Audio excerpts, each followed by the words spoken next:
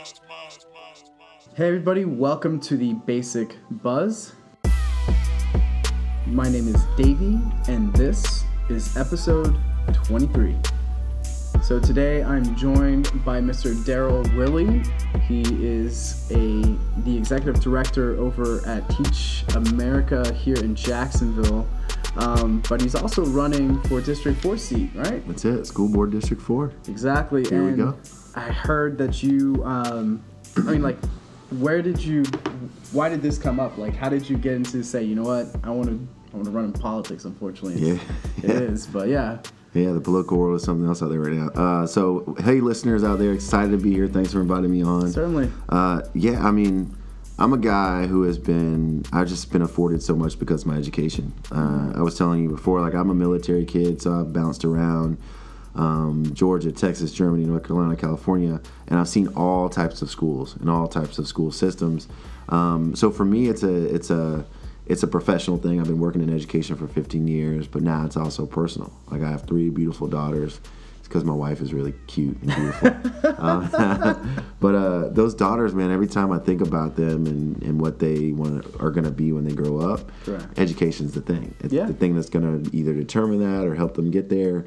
And I think for me, it's now a personal and professional thing. So, and I have the skills, and I always tell people I have the heart set and the mindset to be able to do it. Like, my heart's in it.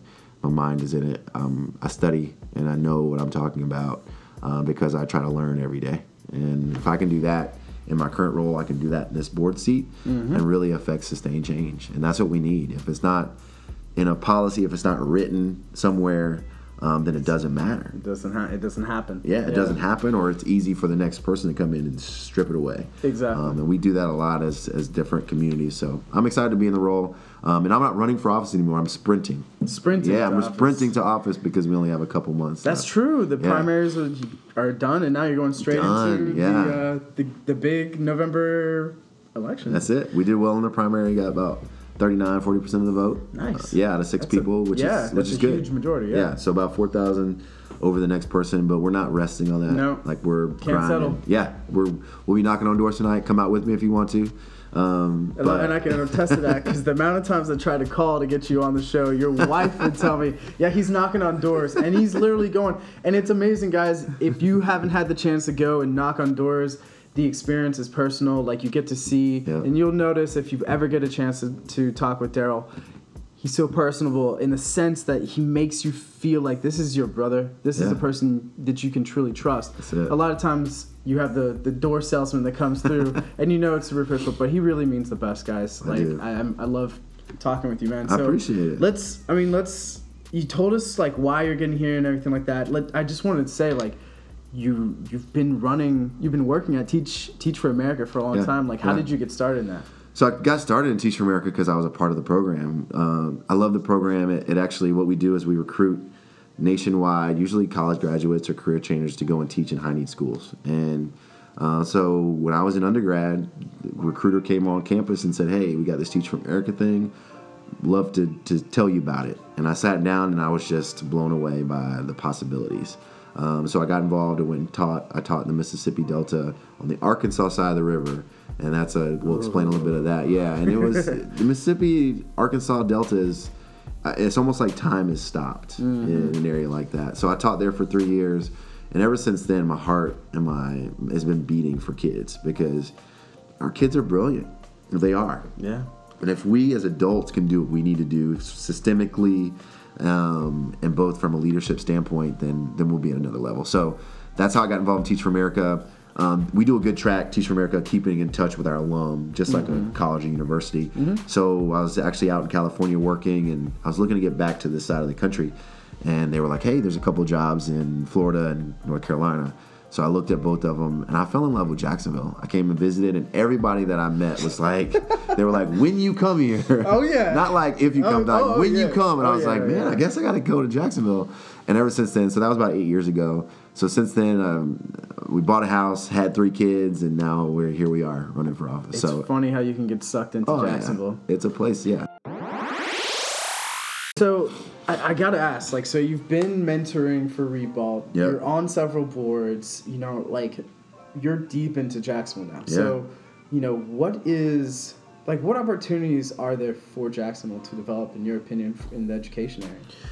I mean, honestly, I think that what we haven't done as a city and a district is figure out how to scale the great things that are happening. Yeah. Like, I go into schools a lot. I mean, you've talked about schools that you've gone into.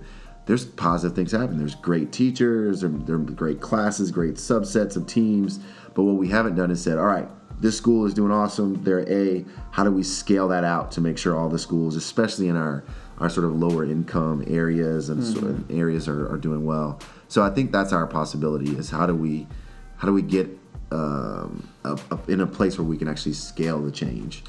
So, okay, here's the idea. You told us about the idea of what what Jacksonville can do, what possibly could happen. Yeah. But what are some of the, what is your platform the priorities that you want to focus on? Yeah, and they're exactly that. I tell people all the time, I'm not making any promises. There are priorities, because at the end of the day, the job of a school board member is really to hold accountable and support the vision of what the superintendent has. And we have a new superintendent who I've gotten a chance to meet a couple times, and she's good. Yeah. She's going to have a good idea. So for me, when I think about our priorities, number one, we have to figure out the funding issues, like making sure funding is sustainable, making sure funding is in a place where we can actually look year over year to be able to do that.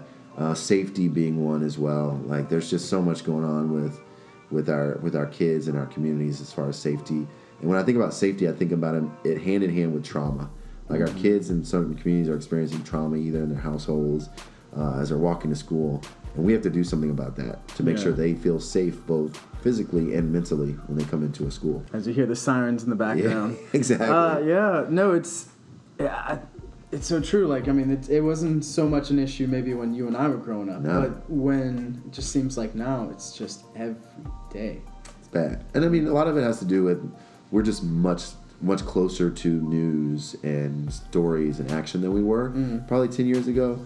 But it's also the fact that we just have a nation that has just been through so much. Like, you think about what these young people have been through, what they've seen. They've seen school shootings. They've seen some of them have seen 9/11 happen. So you've seen all these things happen, and it's happening every year, every month, almost every day. They see it even on TV. Things are more graphic than before. So I think there's a lot that we can do as a community to make sure that the students are on that right path. What is it that your involvement in mentoring at Ribault involves in?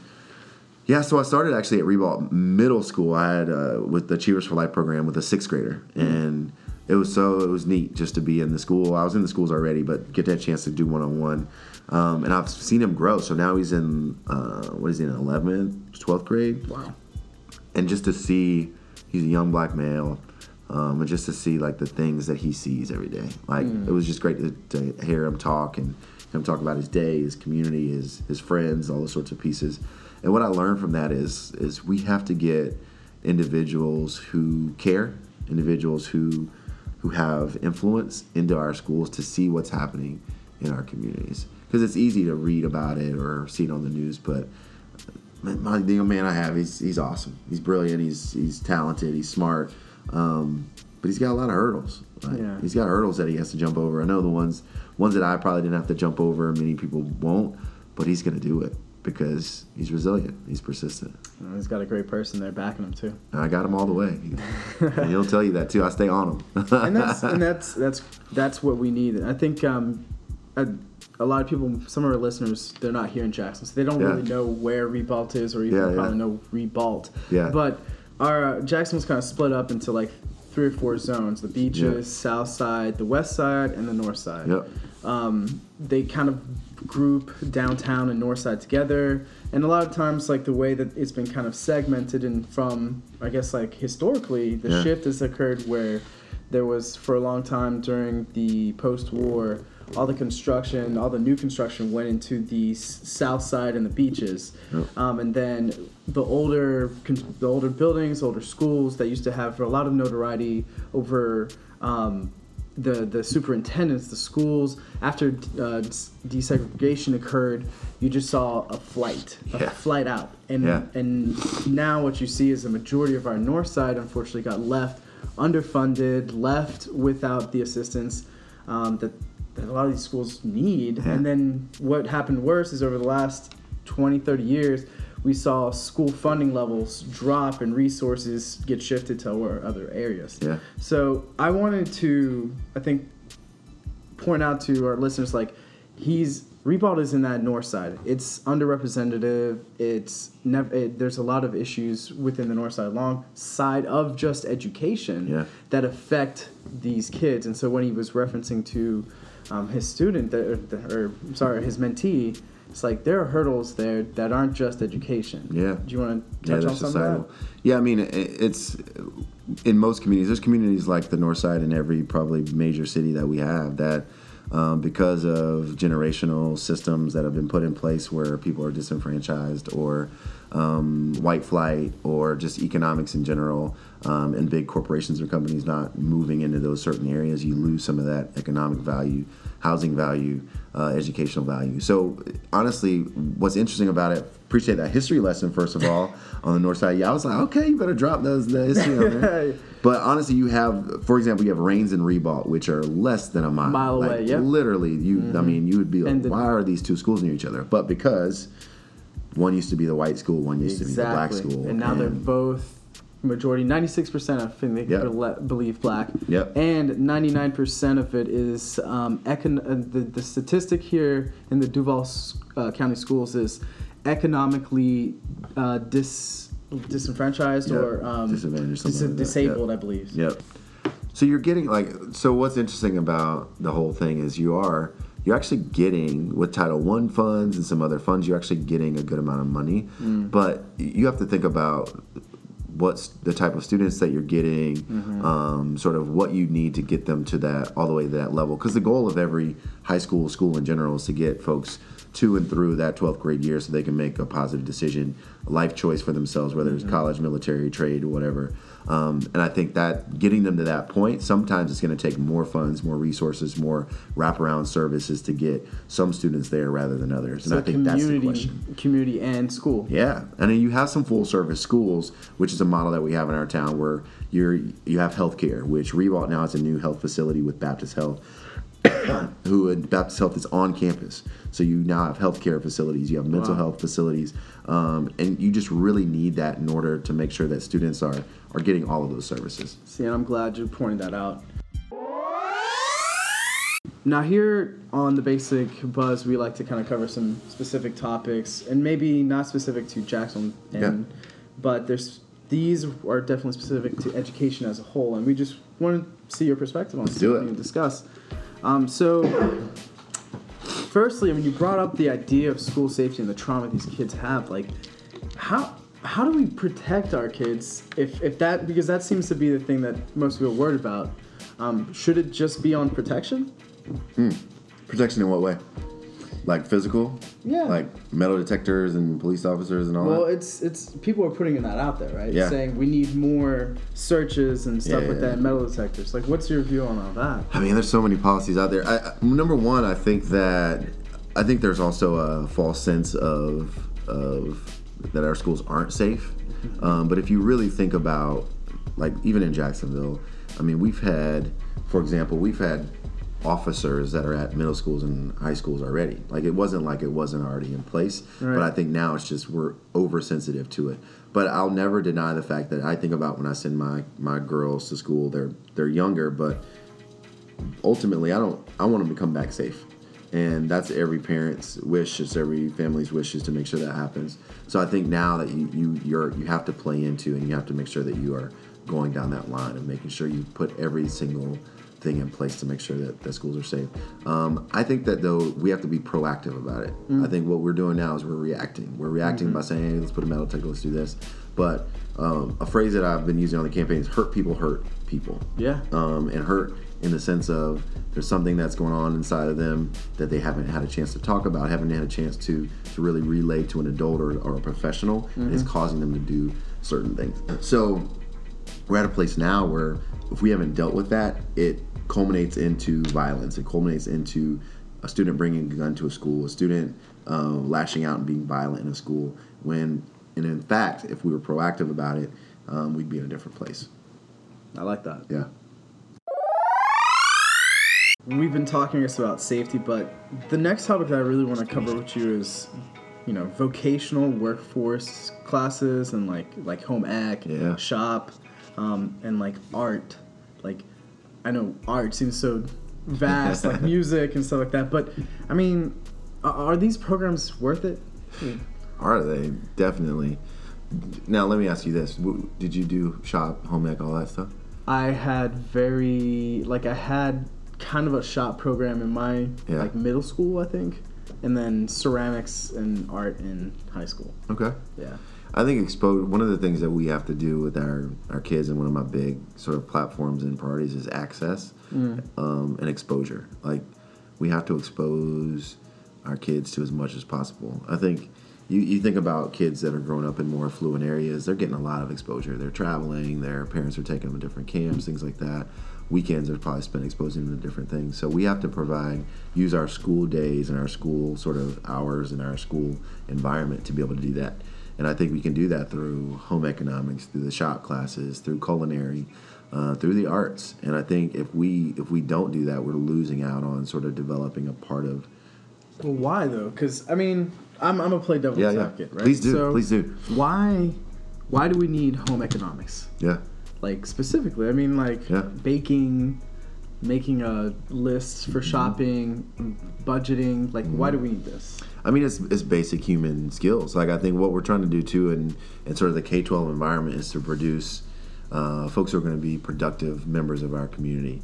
And you think about as simple as like, yep, I know the ingredients, or as simple as I know how to make a list of things or manage a budget. These are skills that people are going to need and that are transferable to jobs. I just want to say, the millennial generation has this huge issue that they talk about all the time. It's like, we don't seem to be able to budget nor follow a budget, and we are all in somewhat of a debt because we haven't either been like following our budgets or just thrift shop, or we shop on what's that called?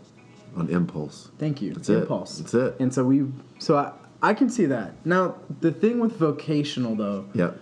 Like, I never had welding. Yeah. Or, like, shop was, like, more, a little bit like painting on stuff. But, like, do you think that will help fill a gap somewhere that we're not servicing? I think so. And I think what we have to do with vocational, though, too, is we have to not look at it as a stagnant sort of concrete thing. Mm-hmm. I think we still have to adjust what those jobs are going to be. Because what we should do is be aligning whatever the jobs that are going to be available within the next 3 to 5 years after someone gets out of school, that's what it should be. So if welding's not it, we shouldn't be pushing all these people into welding. But if it is welding, if it is diving and welding at the same time, we just need to make sure that we know. So I think it's up to us as a district and as a community to sort of forecast that out, to say, hey, what are the jobs that are going to be coming available here in the next 3 to 5 years, and how do we prepare our students for it? And that also, when you get to the end of your high school career, there's going to be people are starting to split off. People are going to go to 4-year schools. People are going to go to the sort of trades, vocational route. Some people are going to go military. So I think what we have to do is make sure that folks are ready for each of those steps. Mm-hmm. College, make sure they don't have to go in and take a bunch of remediation courses. Correct. Vocational, make sure that they're already either have been exposed to it so they don't have to get into something they don't like. And then the military piece, just making sure people know about what they're getting into before they actually jump in and dive in, so they can make a decision. And like I said, exposure. So expose them to it. If you go and do welding, and you're like, I don't like welding. Mm-hmm. All right, well, don't do welding. Go do something else. You know what? I'm going to take you on a college tour. Actually, I don't like the college environment. I actually will do better in a different type of environment.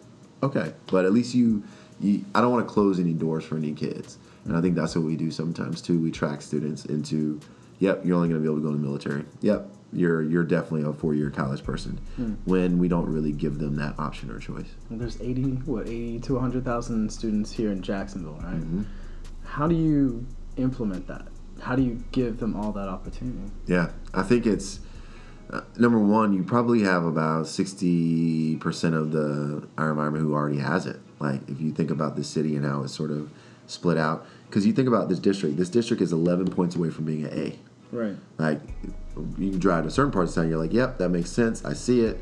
Schools are good. But then you drive to other parts and you're like, wait, that doesn't make sense. How are we close to an A when my school is not doing what I believe that it should be doing? Mm-hmm. So I think it's really being focused. Like we got to focus in on certain areas and sort of attack some of the inequities that we have.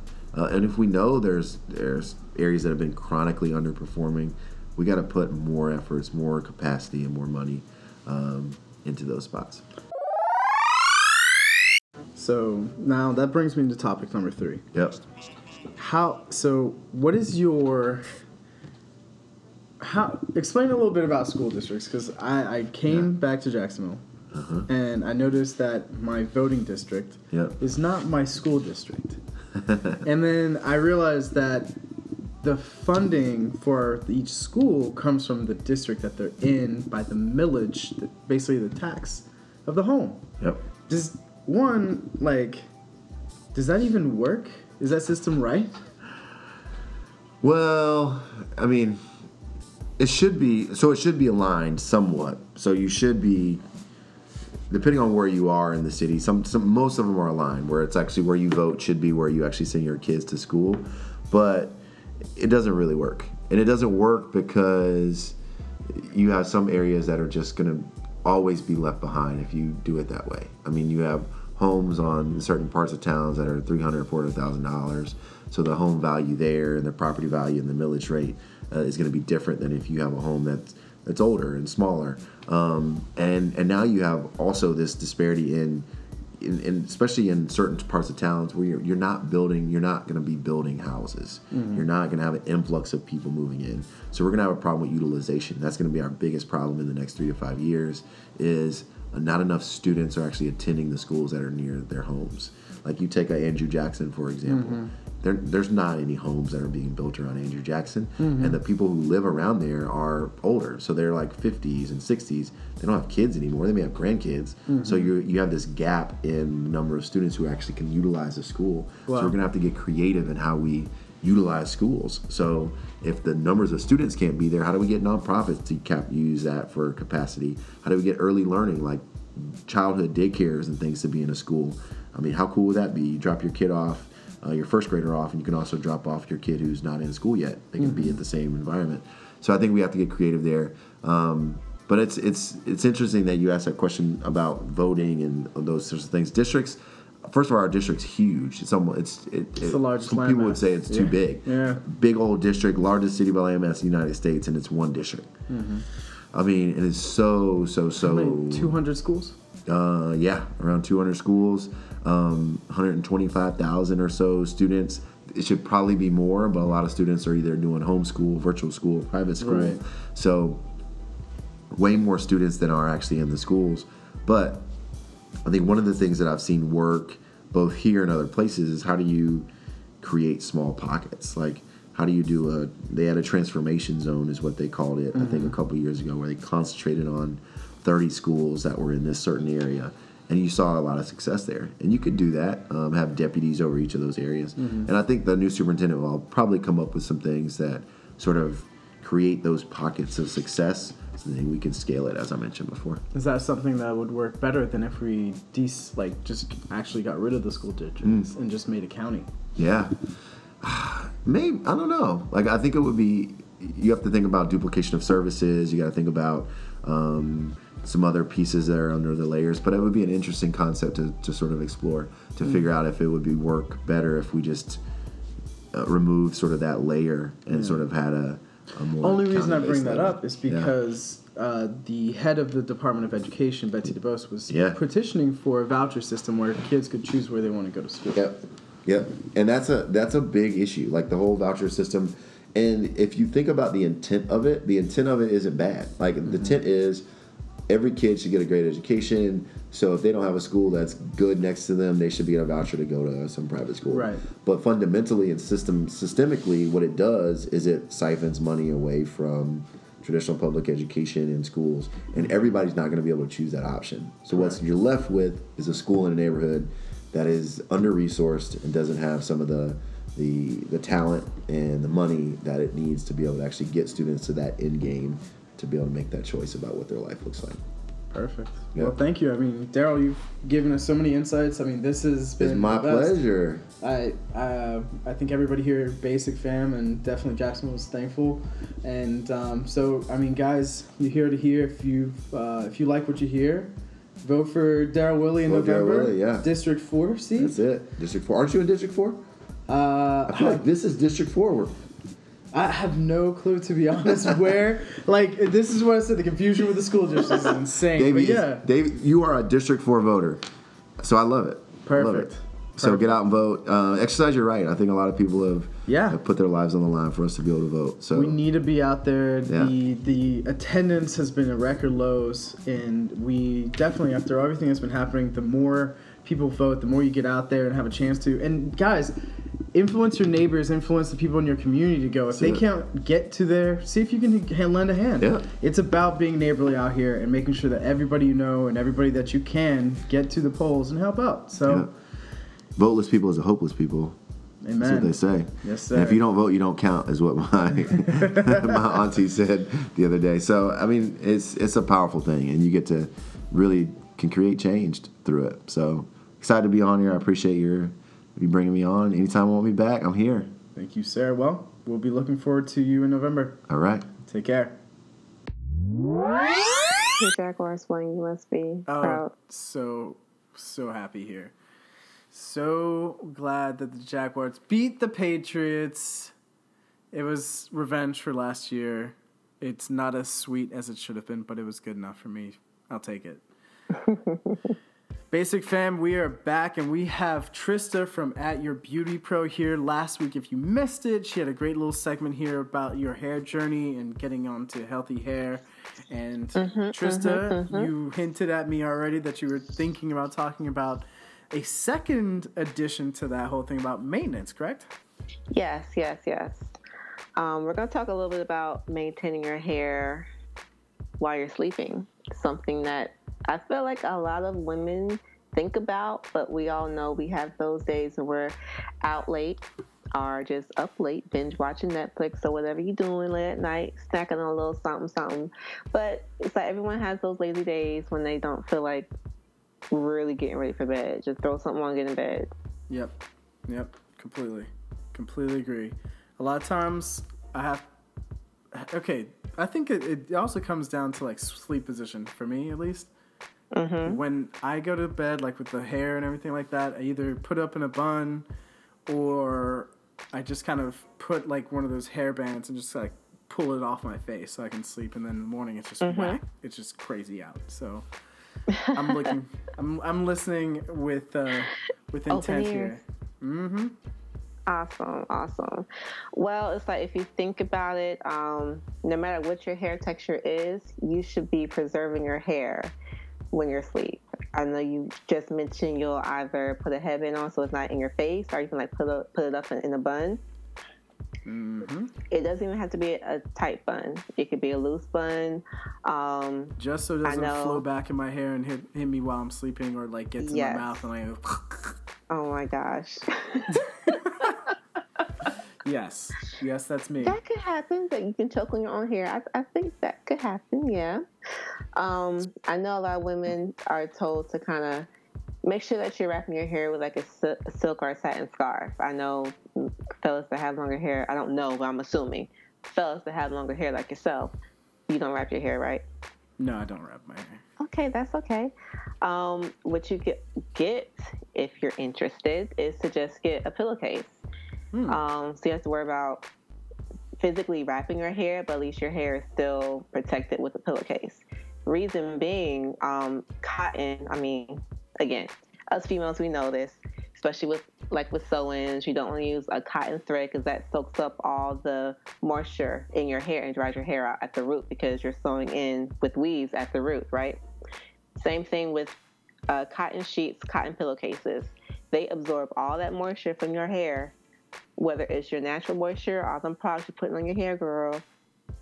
That can actually dry out your hair. It can lead to your hair knotting up and tangling while you're sleeping, and that's no bueno.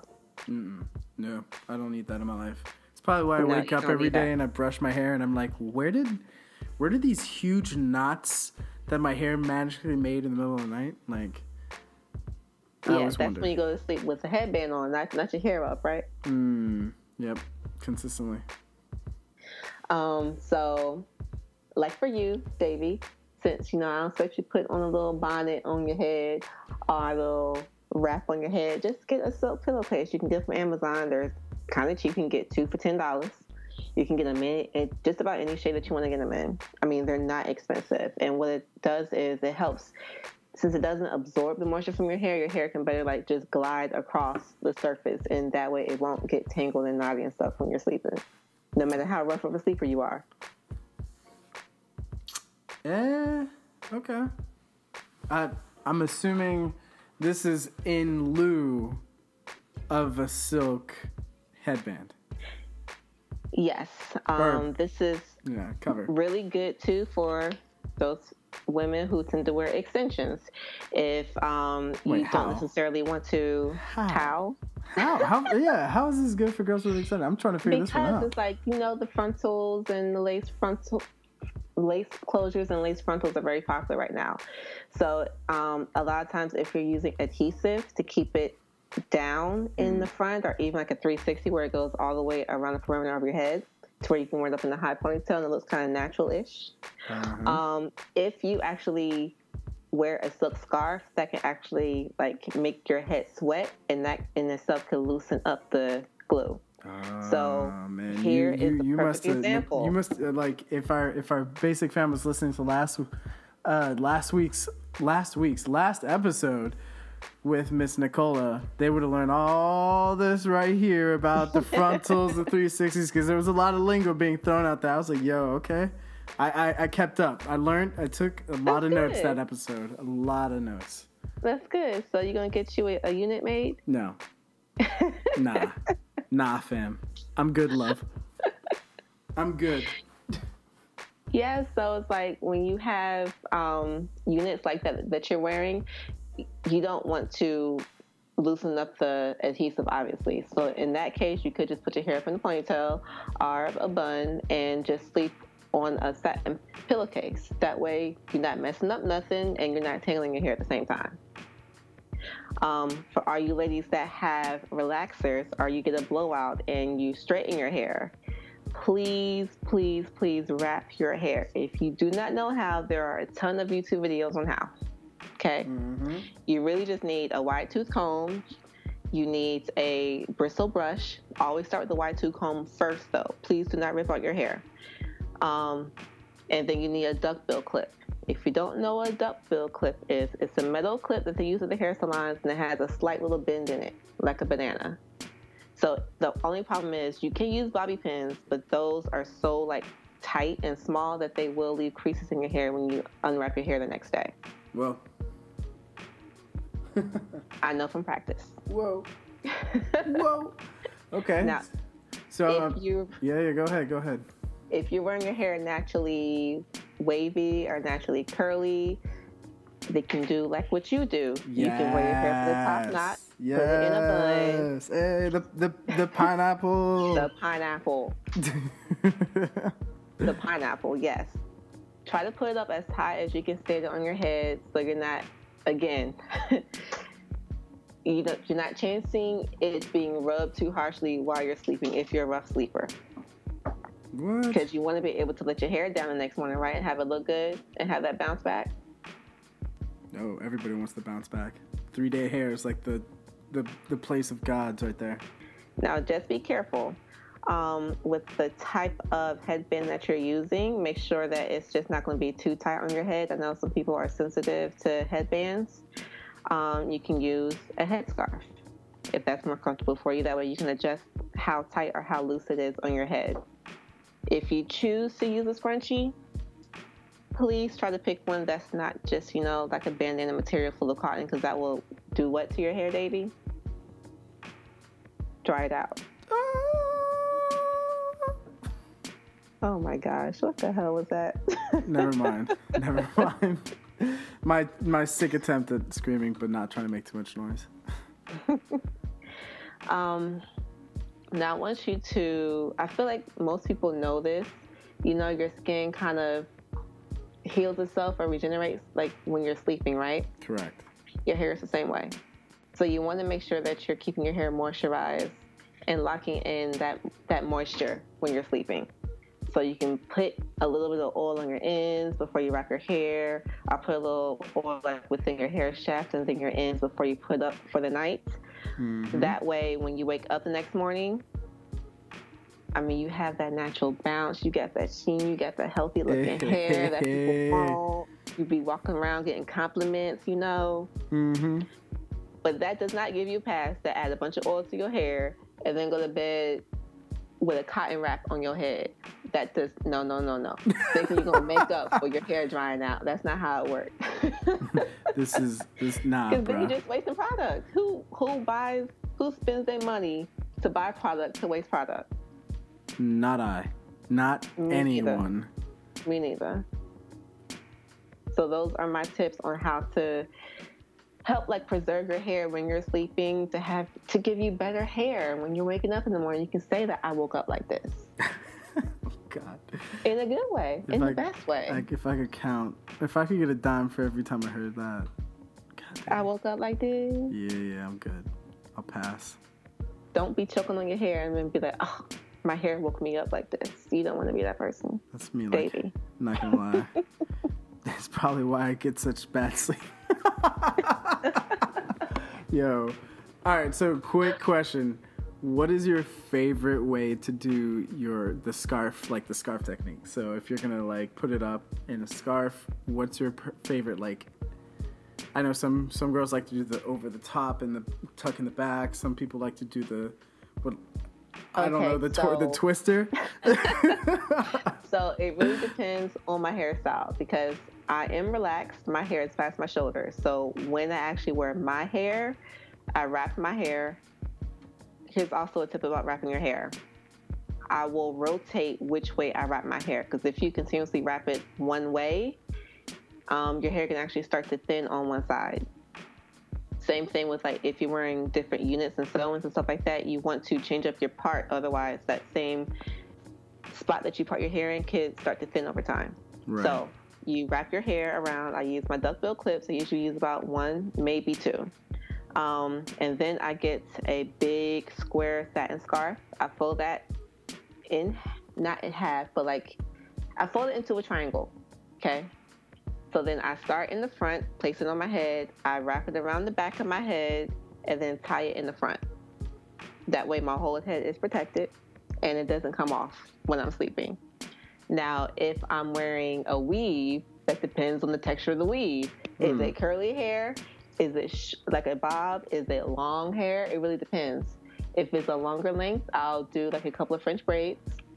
I'll take the ends, wrap them up on the sides of my head. It's like, I really wish I could show you guys. It's kind of hard to describe. But ultimately, I'll still put a scarf on my head. If I have curly hair, I will either do 2 twists on the sides of my head like a French braid, or I will put it up in a pineapple. So it really is. It depends. We're so flexible with our hairstyles, you know? So how we preserve our hair at night depends on the hairstyle that we rockin'. I feel you. So what you gonna do? What am I gonna do? Mm-hmm. I currently am rocking a bun. I'm probably gonna go to sleep rocking the bun. No lie. As a loose, least effort kind of male species man, I tend to gravitate to the easier hair care product solution, which is bun first and then hairs out second. So bun life. Bun life, exactly. I understand. Looking for you is in style still. I know, right? I keep waiting for the day that someone's gonna walk up and be like, nah, bro. Time to do something different. Let it go. Amen. Well, Trista, thank you so much. I appreciate you coming on, dropping some more knowledge on our hair care and maintenance. And girls and guys, also, I hope you guys took heed. There's some great little tidbits in there for everybody. And if you didn't have a chance to listen to our last episode about weave, Miss Nicola from Atlanta, she's a mobile cosmetologist. She goes and styles on and comes to you, she gave us a full run through on lingo, explanations of different types of weave, hair types, all that stuff. It's a great episode. Go listen to it. And then come back and hear Trista's tips here as well, because it kind of ties in with that. So, hope you guys enjoyed it. Everybody, have a great time. We'll be back in 2 weeks. Peace. Deuces. Hey, Basic Fam. The show today was produced by Basic LLC. Music was provided by Torian Miles. If you haven't already rated us, it helps us get noticed. So 1 star, 5 stars, it's up to you. But remember to subscribe and share and let people know about the Basic Buzz. All right, Basic Fam. See you next time.